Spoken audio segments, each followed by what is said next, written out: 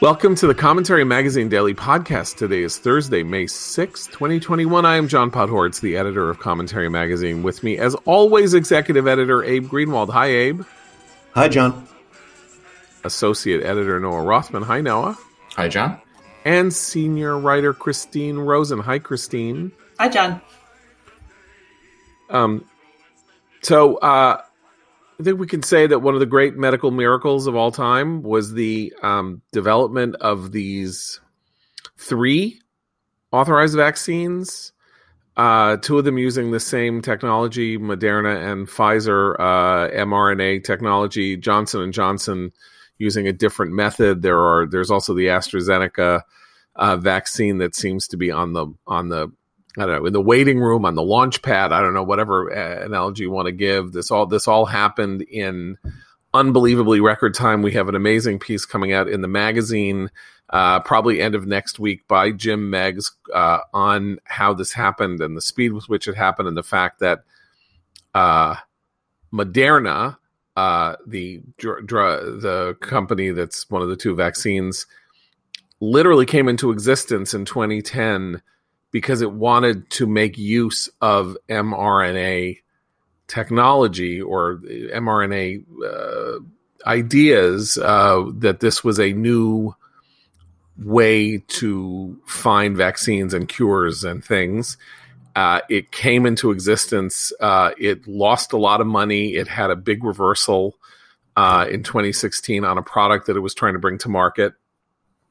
And that it was all there ready and primed. And the minute that this came out and people knew about it, Moderna basically had the vaccine plan in place in 24 hours or 48 hours or something like that. Tasked on a Saturday morning, by Monday, they had basically the plan in place. And here we are. Then it was sort of 8 months later, and the vaccination started. It was an amazing achievement. The kind of achievement for which you would think that the world would pay any amount of money to get to this point, right? That's what money is for, right? Is to pay for really necessary goods that are of immense value, unquestionable and immense value, with enormous ancillary benefits for everyone. That is why the news that came down yesterday that the Biden administration is going to violate intellectual property rules and patent law and 8 centuries of common law involving, it's essentially like the relation of private entities and the state, and is going to just sort of lift patent restrictions on the vaccines so that they can be manufactured abroad or manufactured by anybody who wants to manufacture, something like that, is so unbelievably alarming and upsetting. And because the profit motive is why we have the vaccines. Moderna exists to make a killing, lost a lot of money on the launch pad, finally got the product, the timing, and everything right, and the Operation Warp Speed, invented by the Trump administration, pre-guaranteed the purchase of the vaccines from these companies, thus providing both the capital and the assurance that if they went into warp speed to produce them, they would be rewarded for their efforts with profits and thus and like that. Although it's funny because, Pfizer announced that it made $3.5 billion in the last quarter off the vaccines. Pfizer is a $184 billion company. This is not the biggest thing it makes. This is not the largest amount of money it makes. It's a $180 billion company. It's a really good product. It's making good money off it. It is not dependent. It's not, it's a fish in a large aquarium, the vaccine. And yet it's apparently its patent protection is now going to be taken away, having done exactly what was asked, having produced the necessary good that is going to bring the world out of this pandemic, and particularly the United States out of this pandemic. And the reward, apparently, that its stockholders and the company are going to get is to have its intellectual property stripped from it by the federal government. Noah, you are up in arms. Yeah, I'm seething over this. As near as I can tell, this is one of the fringiest of fringe progressive ideas. House progressives and Bernie Sanders were lobbying for this about a month and a half ago. Bernie Sanders says we need a people's vaccine, not a profit vaccine, whatever the hell that means, adding and demanding that the administration abrogate property rights in the process. And everybody around this president seemed to be hostile to this insane notion, including Dr. Anthony Fauci, who said it would just be dumb because it's not going to help advance the mission here, which is to get shots into arms. It would just devolve into a protracted legal problem and complicate the existing relationships that these producers already have with overseas manufacturers. Both Pfizer and Moderna have developed these relationships, and yet still preserving their fiduciary responsibility to their shareholders in the process. As far as I can tell, based on the progressive ethos here, the only thought that they have put into this is, one, a genuine but also manufactured fear of variants and how variants can outpace our capacity, these vaccines' capacity to stop them, which is not completely invalid, but it's been whipped up by the press because everything we know suggests that these vaccines are perfectly good at that. And the second is that progress must be accompanied with pain. Is that all these people who have delivered us from this condition can't make a dime off of it because that's somehow corrupting.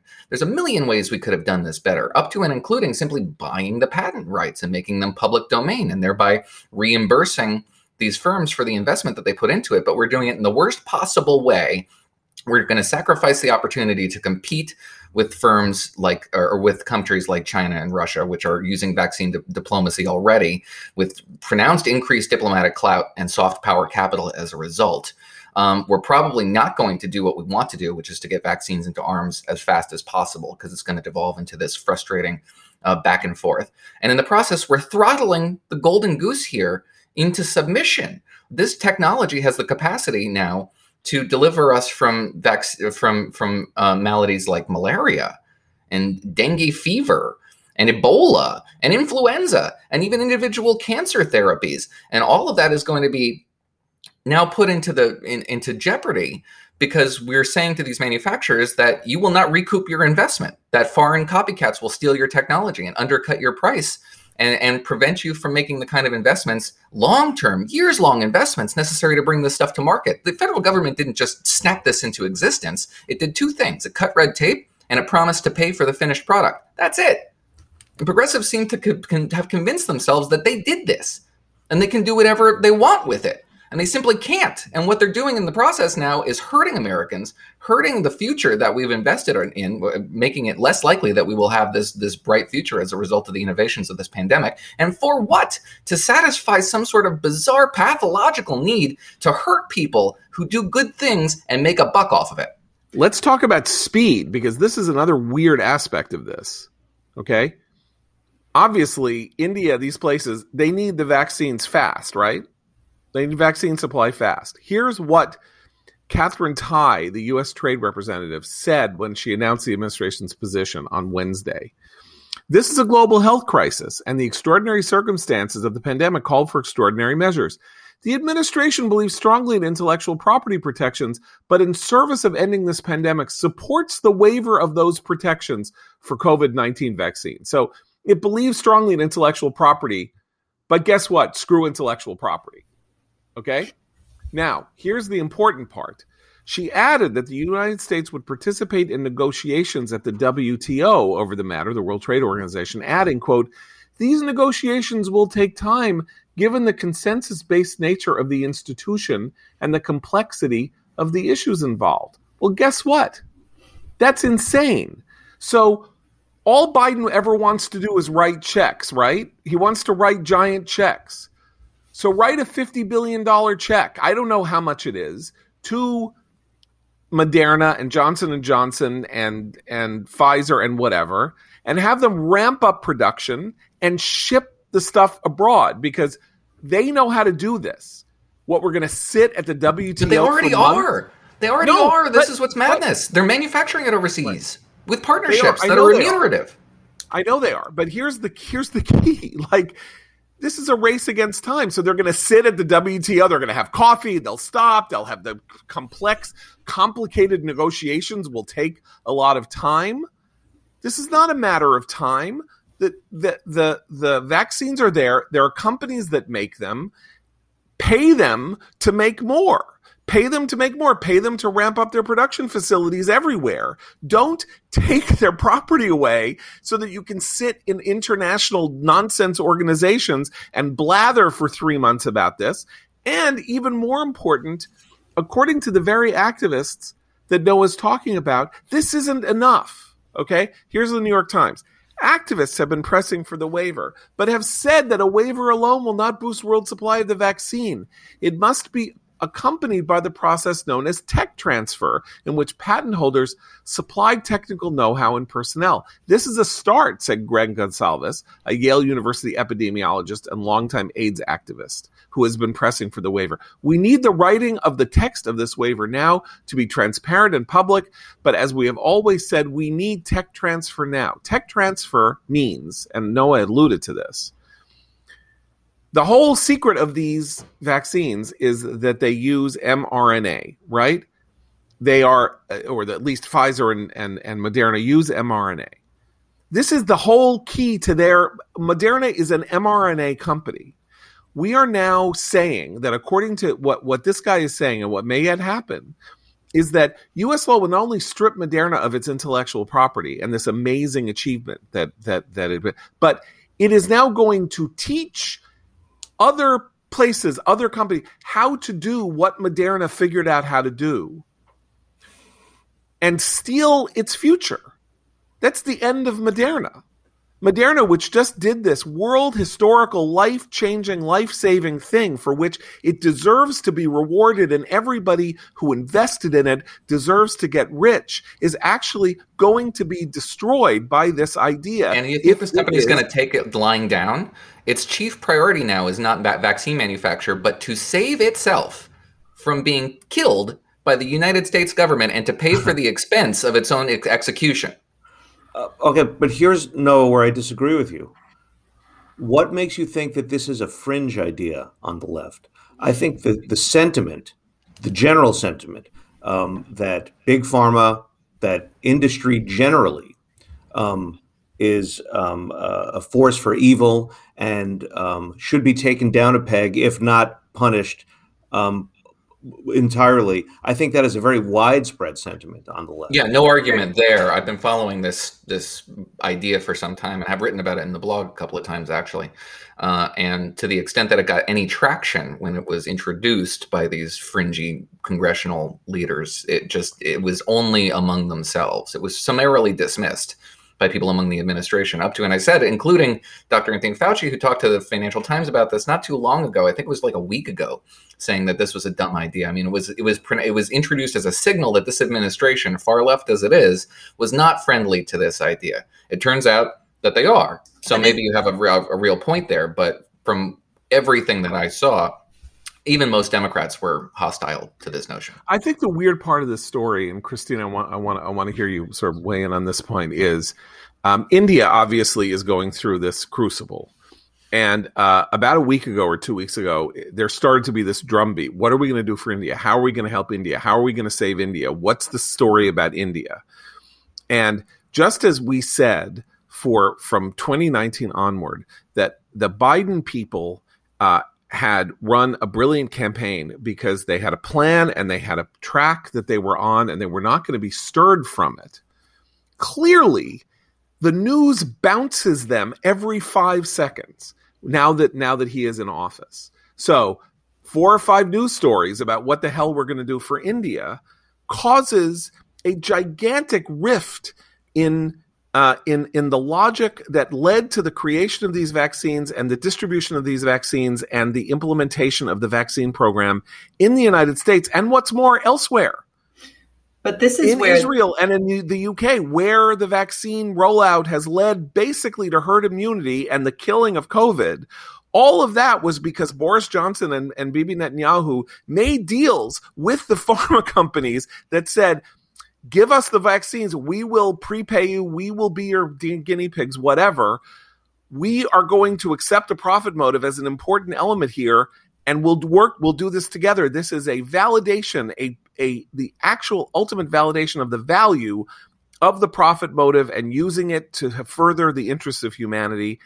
And Biden sees 4 news stories about how America isn't helping India enough, or Tony Blinken or whoever, and here we are.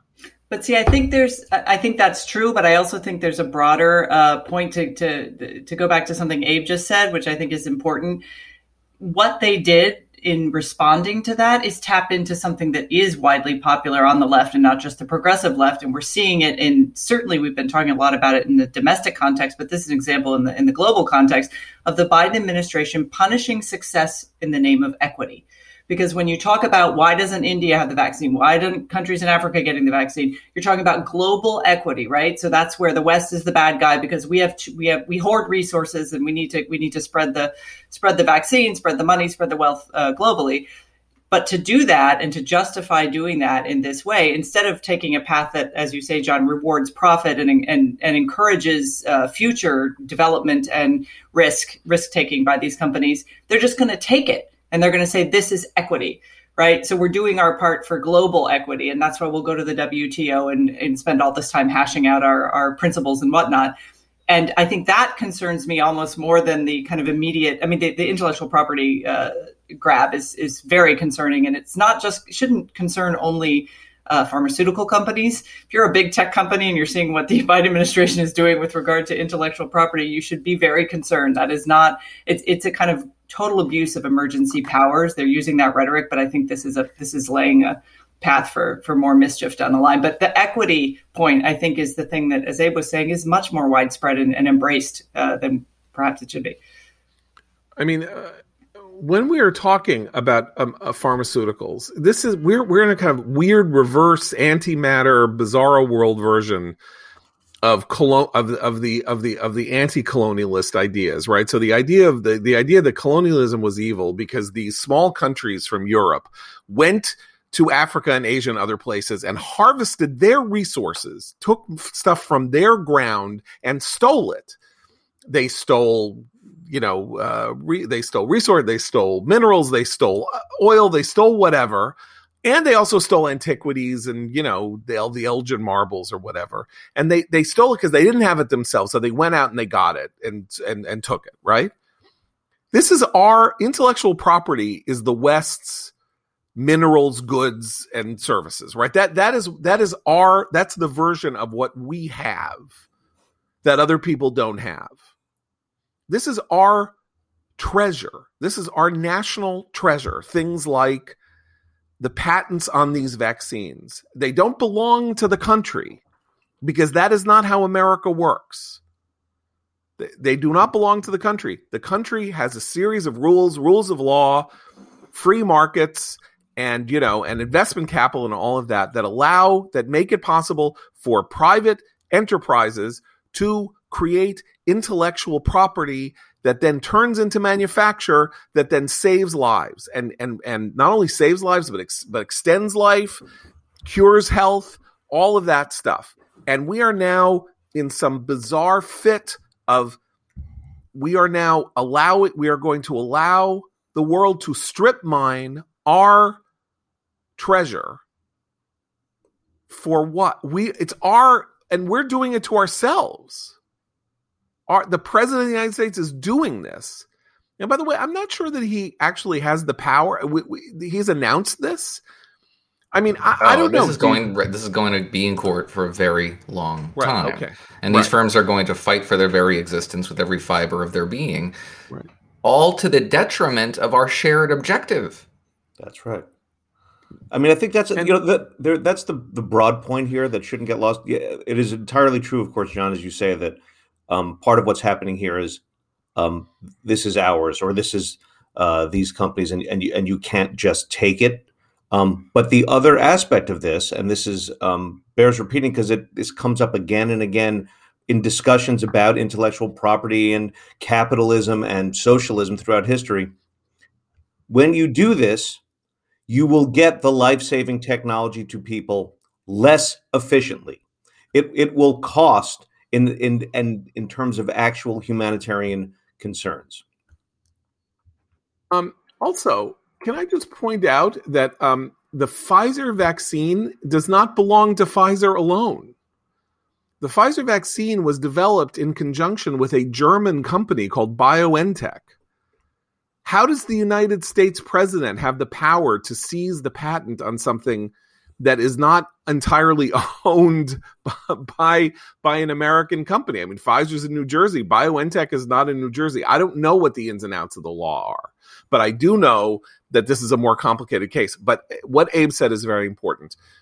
In the 1980s and 1990s, liberals and the left developed a brilliant strategy to demonize, legitimately, let's say, to demonize the tobacco companies for producing health-risking, cancer-causing products, and using the courts and means by that to turn them into villains, and to then have them basically strip mine, taxed, made their distribution of their goods more difficult and all of that. And that was a systematic effort to say these companies, which were of course incredibly profitable, some of the largest companies in America, ideal stock purchases for long range holding and all of that, were evil. They were bad and they were evil. They were doing something evil and it's terrible. And it was wildly successful, right? Tort lawyers made hundreds of millions of dollars off these cases.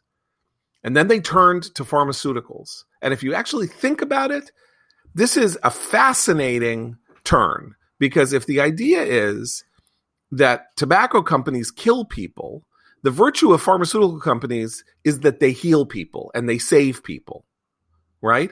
Except every now and then something really bad happens. Something goes wrong. A drug, it turns out has long range, terrible consequences for thus and such or whatever, right? Or the approval was flawed, something like that. But those are exceptions, not the rule. These companies are healers. Yeah, Purdue Pharma did something terrible in the way it marketed OxyContin, and we can talk about that as a separate issue. But OxyContin is not an evil. Its use, its overuse, its abuse is an evil. OxyContin is a painkiller that helps people who are in severe pain as long as the use of it is regulated and they don't get addicted to it. So you now have the left, liberals and the left, turning pharmaceutical companies, which are arguably the summit of the worth of capitalism. They exist to make money, and what is the good that they are providing? They are providing fewer heart attacks because of statins, less anxiety because of Prozac, erectile success because of Viagra, hair growing because of Rogaine. I don't know, name 50,000 statins, this, that, the other. These are unbelievable achievements in human potential and growth. This is the best of capitalism, and that is why they want to destroy it. That's my and just, as an aside, it's worth reminding our anti-free market, common good conservative friends on the right here who have been railing against capitalism now in recent years. Beat this common good. Who's done more for the common good than the pharmaceutical companies this time? But they also don't believe. Yes. Yeah. They also don't believe that profit, revenue, general rewards for the people who deliver us from that condition are associated with it. For that type of personality, progress must be accompanied with pain. Mm-hmm. It must be self-sacrifice, and the self-sacrifice is the point, in fact, because how else do you achieve this transcendent spiritual experience that should be associated with your political affinities? It can't be a rewarding experience. But it's not your pain. No, it has to be your pain. It's not Bernie Sanders' pain. It's not Bernie Sanders' pain. What does he care? What does he care? You expropriate somebody else's property as long as your property is not being expropriated. You know what's the problem? Is 20 years from now, when Bernie Sanders' son has some disease that Moderna could have cured, and Moderna is on the trash heap of history because of what happened today. That's the problem, is Bernie Sanders' grandson, not Bernie Sanders, What does he care? Après-moi le déluge. Let's shut all these things down, and the consequences of it, he'll be dead. What does he care? Yeah, they also don't believe in a growing pie, though, like from economics to innovation. Right. It's always finite, and it's time to divvy up your share now while you can. Well, and this feeds into the what has been growing for some time now, and has been embraced both by, as Abe said, the common good conservatives, but also the progressive left, of sort of ethical capitalism, right? Which can embrace all of these new regulations and restrictions that we need to combat climate change and to ensure racial equity and to make sure women have enough opportunities. Like, it's basically hoovering up all of the social justice narratives that everyone wants to see while trying to maintain its own dignity as a capitalistic enterprise. But there come these moments, and this one with the vaccines are one, and we'll have many more down the line, where they simply cannot be reconciled, because the profit motive is going to have one set of goals and needs and demands, and an equity outcome is not going to allow for that to be reconciled. I mean, look, one of the bizarre things about what Biden has been up to with the gigantic infrastructure legislation and spending, right, is he is saying we have a once in a lifetime chance to put a down payment on the future or whatever. So we spent all this money in 2020. Why? And there was a national consensus, bipartisan consensus, no complaints about this, because something happened that had never happened before, which is that much of the world economy, and certainly much of the American economy, was shut down from above of necessity because of the need to try to save millions of lives from a pandemic. And suddenly there's, multi-double digit unemployment, and, the economy craters by a third, and all this stuff happens. And it's like, we got to do something. This is why we're rich. We're rich because when you hit a calamity like this, you use your wealth to pull you out of, if you're starting to fall into a sinkhole, you have the means and resources to get yourself out of the sinkhole. Everybody agreed. Once in a life, this was the once in a lifetime thing. So we spent the money and nobody complained. PPA, this and that. Some people said, oh, we don't really have, oh my God, this is going to be terrible. And it's like, we're bailing out, the boat. There's the boat is spring a leak. You have to you got to put out the fire. You got to empty. You've got to bail out the boat. However you want it, whatever metaphor you want to use, right? So we did it, and we spent the money on the vaccines, and we spent the money on PPA and all of that. And the economy is is now on the verge of, if it hasn't already started, exploding. Right now, here's the story. Let's spend $4 trillion because we can, though we don't need to anymore, as unemployment will probably get to levels, assuming that we're not just paying people to be out of work forever, which they sort of want to do. Unemployment will probably descend to levels that it was in 2019. The economy is going to grow at a pace that it hasn't seen in 7 decades. And you know what else we'll do? So we'll spend $4 trillion, and you know what else we'll do?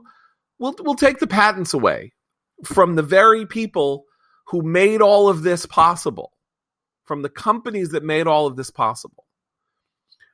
I say this logic doesn't stand in the long run, and that the cognitive dissonance of what's going on here is going to bite back hugely, or the soul sickness that a lot of us have seen at work in the 21st century is really coming home to roost, in that one of the two major political parties has now gotten completely separated from an elementary understanding of actual fairness, of actual human motivations, and of how you're supposed to conduct yourself normally in a normal day-to-day society.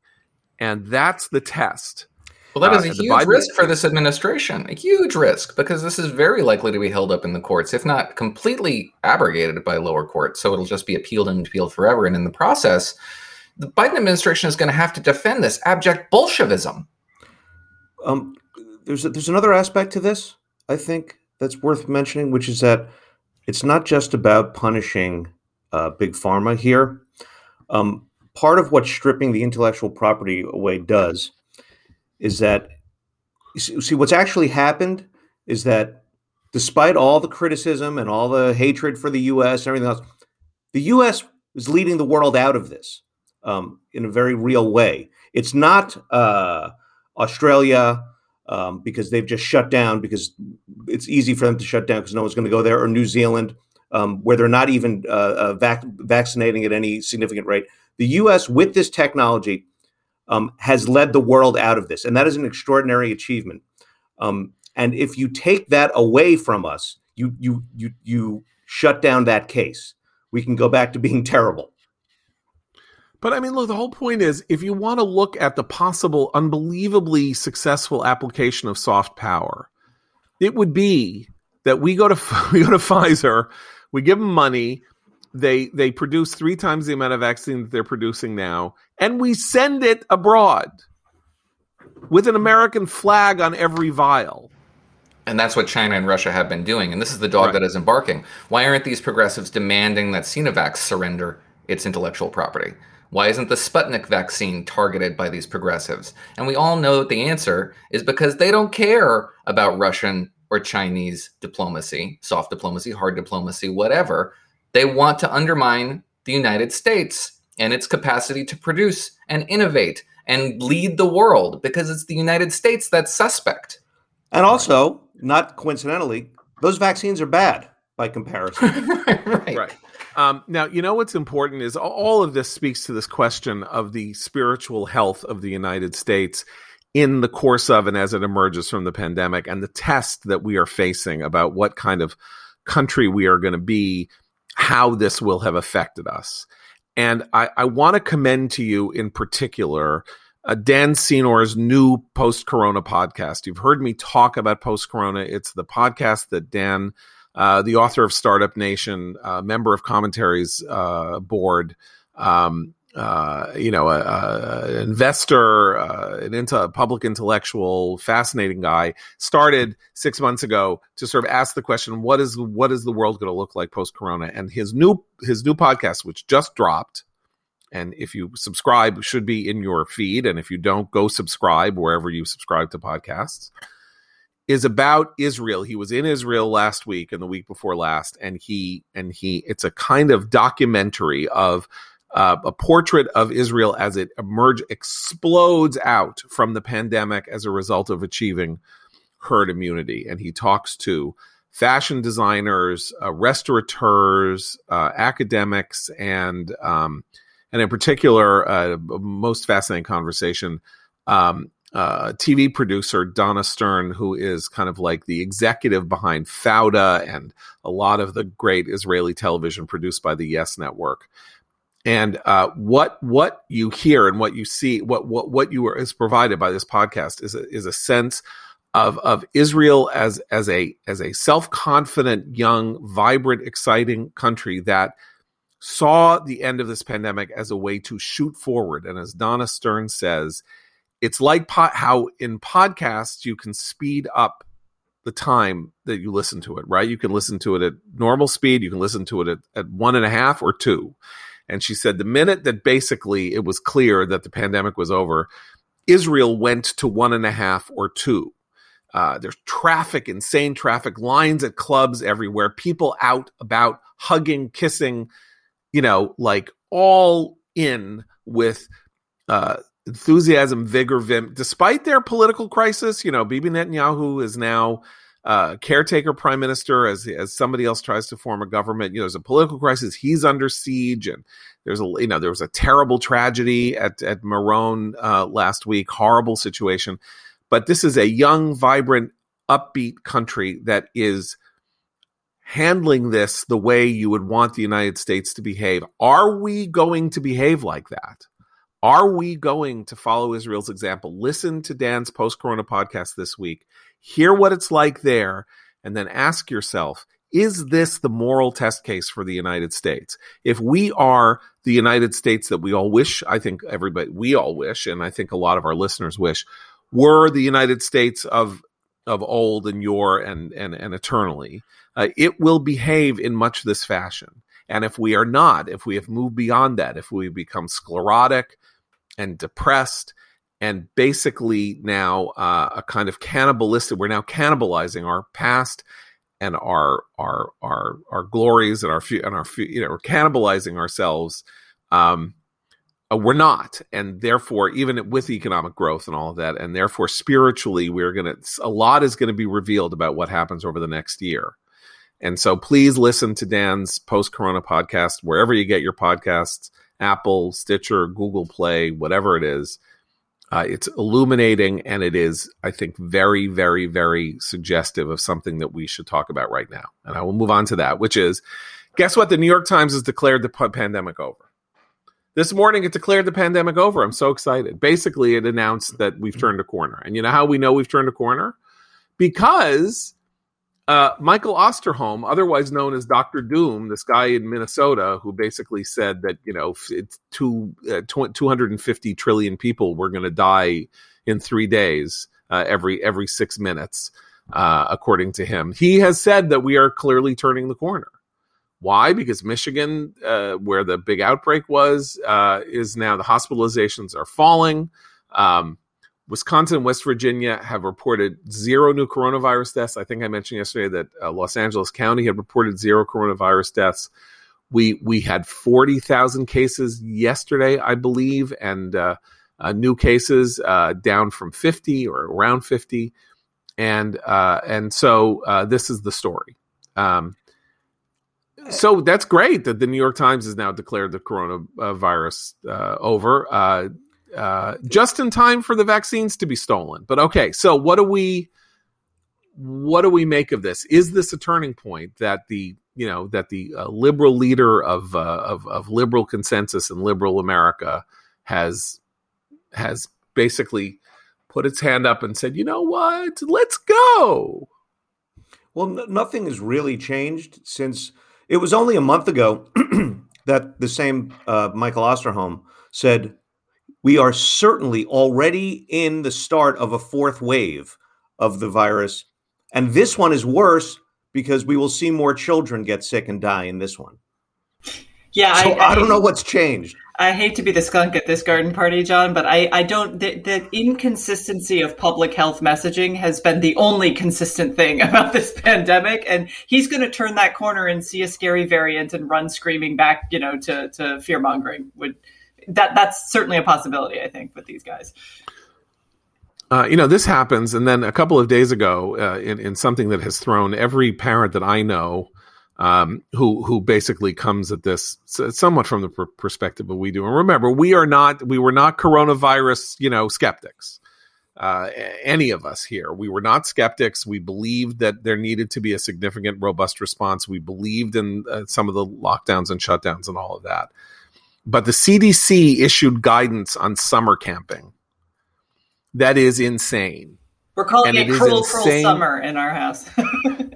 I mean, it is insane beyond belief, and this is the CDC. This is the Centers for Disease Control announcing that children outside in 90-degree weather needed to be put in pods and not interact with other people outside. They needed to wear masks all day and night if they were around each other. And I'm going to remind you again. I'm going to remind people, I couldn't find this number. Abe and I were looking for it. I couldn't find it. I don't know. 32 million people have been infected with the coronavirus in the United States. It is very hard to find an age breakdown on that, right? Like how many people in what age group have gotten it. However, here's what we know. 565,000 deaths in the United States from coronavirus. I'm going to say this again. How many of those are between the ages of 0 and 18? Anybody got the number? 277. Children do not get violently sick from the coronavirus. They don't. And what's more, my guess is that, if you were to go down, I don't know, because it's impossible to tell, but if you were to go, say, below the age of 13, not only has almost no one died, but if you were actually to be able to get that breakdown of age breakdown of who gets the disease out of that 32 million, you have to figure out that it must be commensurately small to that same percentage, the 277 out of 565,000. And yet, the Centers for Disease Control is telling summer camps that kids need to mask up. And liberal parents, as we know from stories in the Washington Post and stuff, are refusing to allow their fully vaccinated grandparents to visit their kids because they still think that maybe the fully vaccinated grandparents will ooze through their membranes some kind of uncaught corona that doesn't affect them but spits out at their children, penetrates their skins, and kills them. And this is why I say we are facing a spiritual test unlike any that I think we have seen, certainly in our lifetimes, and maybe since, I don't know, the Great Depression or something like that. Why are we doing this to ourselves? Who are these people? Children need to be able to get outside and play in the summer without having to breathe through a piece of paper or a piece of cloth when there is no risk to them.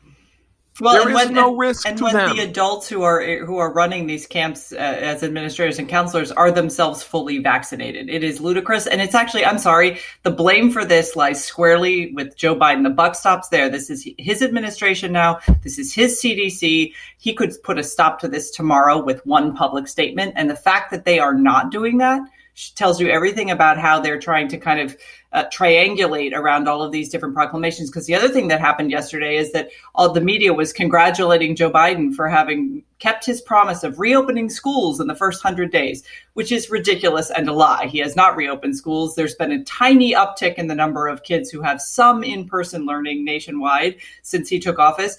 But, about half the kids in this country still aren't getting a regular 5-day-a-week in-person education. And that's not entropic. No.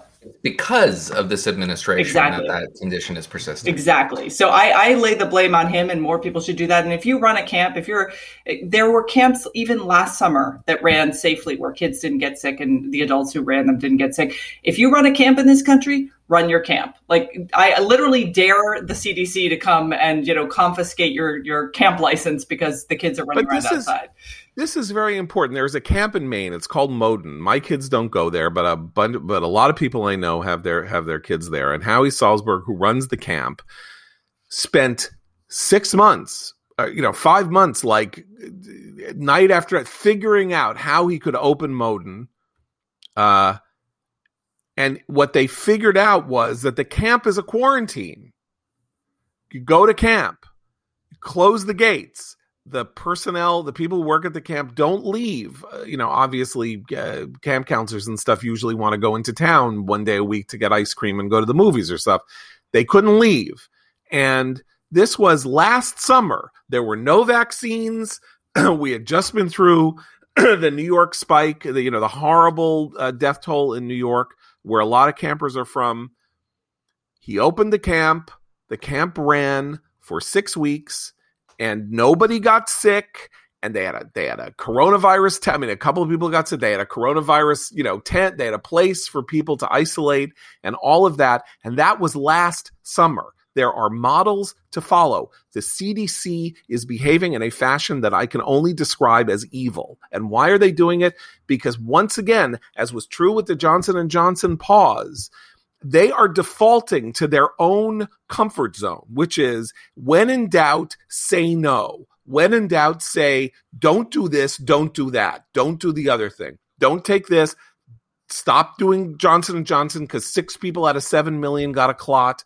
And if you're going to go to summer camp, which you shouldn't even do, make sure that a 5-year-old wears a mask and can only play with 4 other kids. Outside and going in what are they going to do when they go in the lake? Are they supposed to wear masks in the lake? They get dispensation. These people are terrible. This is actually terrible. I'm sorry. They get dispensation to not mask up when they're swimming or when they're sleeping or when they're eating. However, you are supposed to maintain 6 feet of distance from your nearest anybody when you're doing any of these activities. I thought that the distance was 3 feet now, because apparently 3 feet when you're masked. 3 feet when you're masked and doing activities. 6 feet when you're unmasked and doing nothing other than breathing. And I think Christine's right. I think basically, but this is why I'm saying there's a broader issue here, a broader spiritual issue.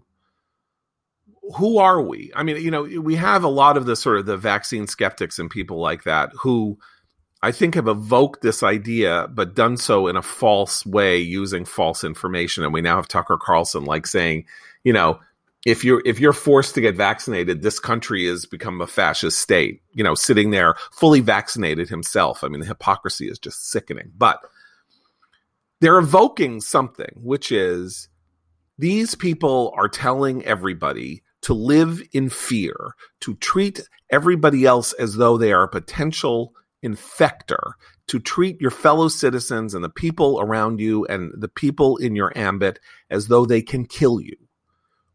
And this is not a way to live. This is not a way that we can profitably or even, like healthily interact and go on with life. This idea that everybody is going to work from home. Let's just even, talk about this. Oh my God, it's a revolution. No one's going to want to go back to work. Kids who are people are dying from loneliness. People are dying spiritually from the lack of interaction. That's what I see in New York City, where I think only 20% of people are back in offices. That's why everybody who is vaccinated is still walking around in masks. They're in some kind of paralytic emotional condition that has been caused by the trauma of living through this for a year. And if they don't break out of it, and remember, these are people who have an outsized effect on everybody else. They're bankers, they're lawyers, they're businessmen, they're media people, all of that. If they don't break out of this, we are going to live in the doldrums, for a very long time.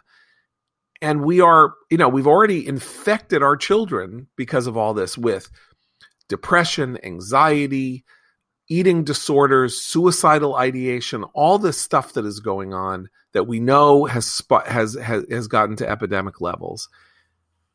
How are we going to deal with this if the leaders of our country are feeding the beast, feeding the neurotics, feeding the neurosis?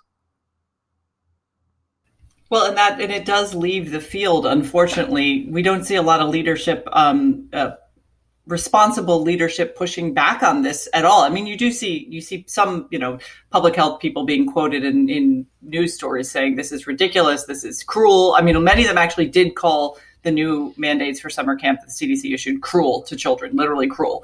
These are public health experts themselves. So you do have some pushback, but what we don't have is any political leadership on the other side. And that's the vacuum that unfortunately Tucker Carlson is filling with his bilge about, vaccine skepticism. So I feel like there's a need for some political leadership here too. I mean, Ron DeSantis in Florida, in some sense, has done that, at least in his ambit. But who's doing that? Who's challenging this on a regular basis and in a way that people can respond to and listen to that isn't kind of crazy conspiracy theorizing? What gets me crazy about this is that the state of affairs that, John, you described, that this sort of national paralysis, this emotional paralysis, is very real, and it is very destructive. And when you push back on the CDC guidance and things like that, the response from people who want to continue observing it is merely, what's the big deal? It's just a mask. You can't wear a mask? What's the big deal? Why is everyone freaking out over a mask? No, it's not just a mask. It is an entire state of normal reality that has been absolutely taken off the table. Yeah, our friend Robert Pondicio said on Facebook the other day that he had heard somebody say that the mask is for liberals, what the MAGA hat was for Trumpers. It is now a political, socio-cultural political message about who you are, where you live. And I can tell you that it is real. There is no question. I mean, I'm living in a place where everybody has been vaccinated and is still wearing a mask. Now, some of it is, as I said yesterday, I had to go to a Shiva and you sort of wear a mask because you don't know who else would be freaked out if you don't wear a mask. But even that, so sort of anti-virtue signaling by taking your mask off very pointedly, it wasn't my event. It was somebody else's, tragic family moment. And I wasn't going to make a spectacle of myself somehow if that's what was going to happen. But, I don't know. It's like, it's just a bad state of affairs, and it gives me a pain in the back. And that's why we got to tell you to get the X chair, which I'm sitting in right now, as my friends can see here on our Squadcast camera. enjoying the new XHMT technology that provides heat and massage therapy while I'm sitting at my desk, while enjoying the dynamic variable lumbar support, which offers unbelievable lumbar support to my lower back. The XHMT delivers heat and massage technology to my core, helping increase blood flow, muscle recovery, and energy with 4 different massage modes. So instead of my old uncomfortable office chair, I spend hours sitting in the ultimate therapeutic massager. You won't believe the X-Chair difference until you feel the X-Chair difference for yourself. Trust me, this is the luxury supercar of office chairs. X-Chair is on sale now for $100 off. Go to xchaircommentary.com now. That's the letter X, the word chair, commentary.com, or call 1-844-4X-Chair. X-Chair has a 30-day guarantee of complete comfort, and you can finance your purchase for as little as $30 a month. Go to xchaircommentary.com now and use code XWheels for free X-Wheel blade casters. xchaircommentary.com. I have a column in the New York Post today that sort of speaks of, rose out of themes we talked about in yesterday's podcast that Christine just alluded to, which is when does Biden start getting held accountable for the things that he has done since he is president? And I would say the most notable of those in relation to the coronavirus, as we have said, is not, his 100-day plan or whatever, anything like that, which of course was the under promise and over deliver strategy. But the Johnson & Johnson vaccine pause. And there is a real, which of course seems to have punched the heart out of the momentum that was being enjoyed by the vaccination regime. As more and more people got vaccinated, it appeared that more and more people were falling off the vaccine hesitancy list because they saw everybody else do it, and it therefore became something that other people did. We've reached like more than 50% of Americans vaccinated, and then it just hit a cliff. And now, we're still like fewer than a million new doses a day. I understand the media is going to block and tackle. I understand the media is thrilled in various ways by this. But he can't escape for long. He's not Trump. And of course he really benefits from like the fight with Liz Cheney and all of that, Trump, because the more Trump emerges in the news, the more his contrast, the reason that people really made him president, is ever present. Like, oh my God, he's back. Oh my God, he's issuing press releases. Oh my God, he's screaming at Liz Cheney, whatever. But, he is the president and he will remain the president. And these decisions are his decisions. And I don't know. I think you are seeing signs of Democrats voting with their feet from the House and various other things going on that are very suggestive of this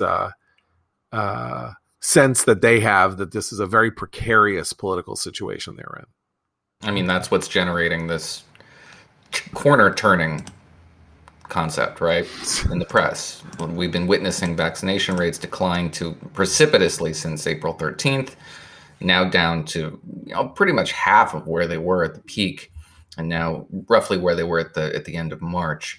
And so what are they doing? They're doing what we said they would have to do at a certain point: make an arbitrary metric, at which point we could declare ourselves emerging from the woods, as it were. But so for the Biden administration, that's the 4th of July, right? We were all laughing about how he just sort of unilaterally declared we'll all be independent of COVID again, by July 4th. But the strange thing is that, of course, reality has thankfully, until the Johnson & Johnson pause, was tracking well ahead of that. But there was this strange need to because the narrative says July 4th, we've got to still keep finding things to keep you sort of locked up until we get to the big celebration when all the fireworks can go off. And it's become surreal, if you're following this daily like we do, to see the strain and attempt, particularly among elite media outlets, to keep it going. But also there's a lot of evidence that they shouldn't be. And the summer camp thing is a perfect example of that, like how that's handled by the press and how they're messaging out of the White House these weird restrictions that don't seem to comport with the "we're turning the corner" message. So they've got another couple months of this. Are they going to really keep this going?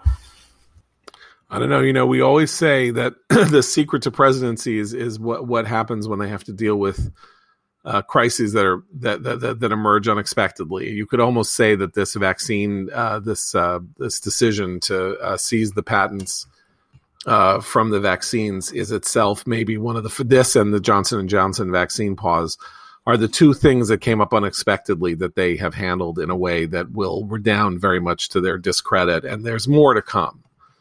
I mean, one of the interesting aspects of the coronavirus itself is that, of course, it put pause on a lot of things that might have happened, international crises that might have happened as the world kind of felt itself paralyzed. That's going to stop in pretty short order, I think, at some point, and then we're going to see how they respond. As I say, I think the campaign showed that when they have a long-term strategy that is sensible and sound and prudent and reasonable, and they stick to it, they can have great success. But they are much more inconstant and much more affected by the news and headlines and things like that than I would have expected, and that is a bad sign for leadership. So with that, we will say adieu till tomorrow. For Abe, Christina, no, I'm John Podhoretz. Keep the candle burning.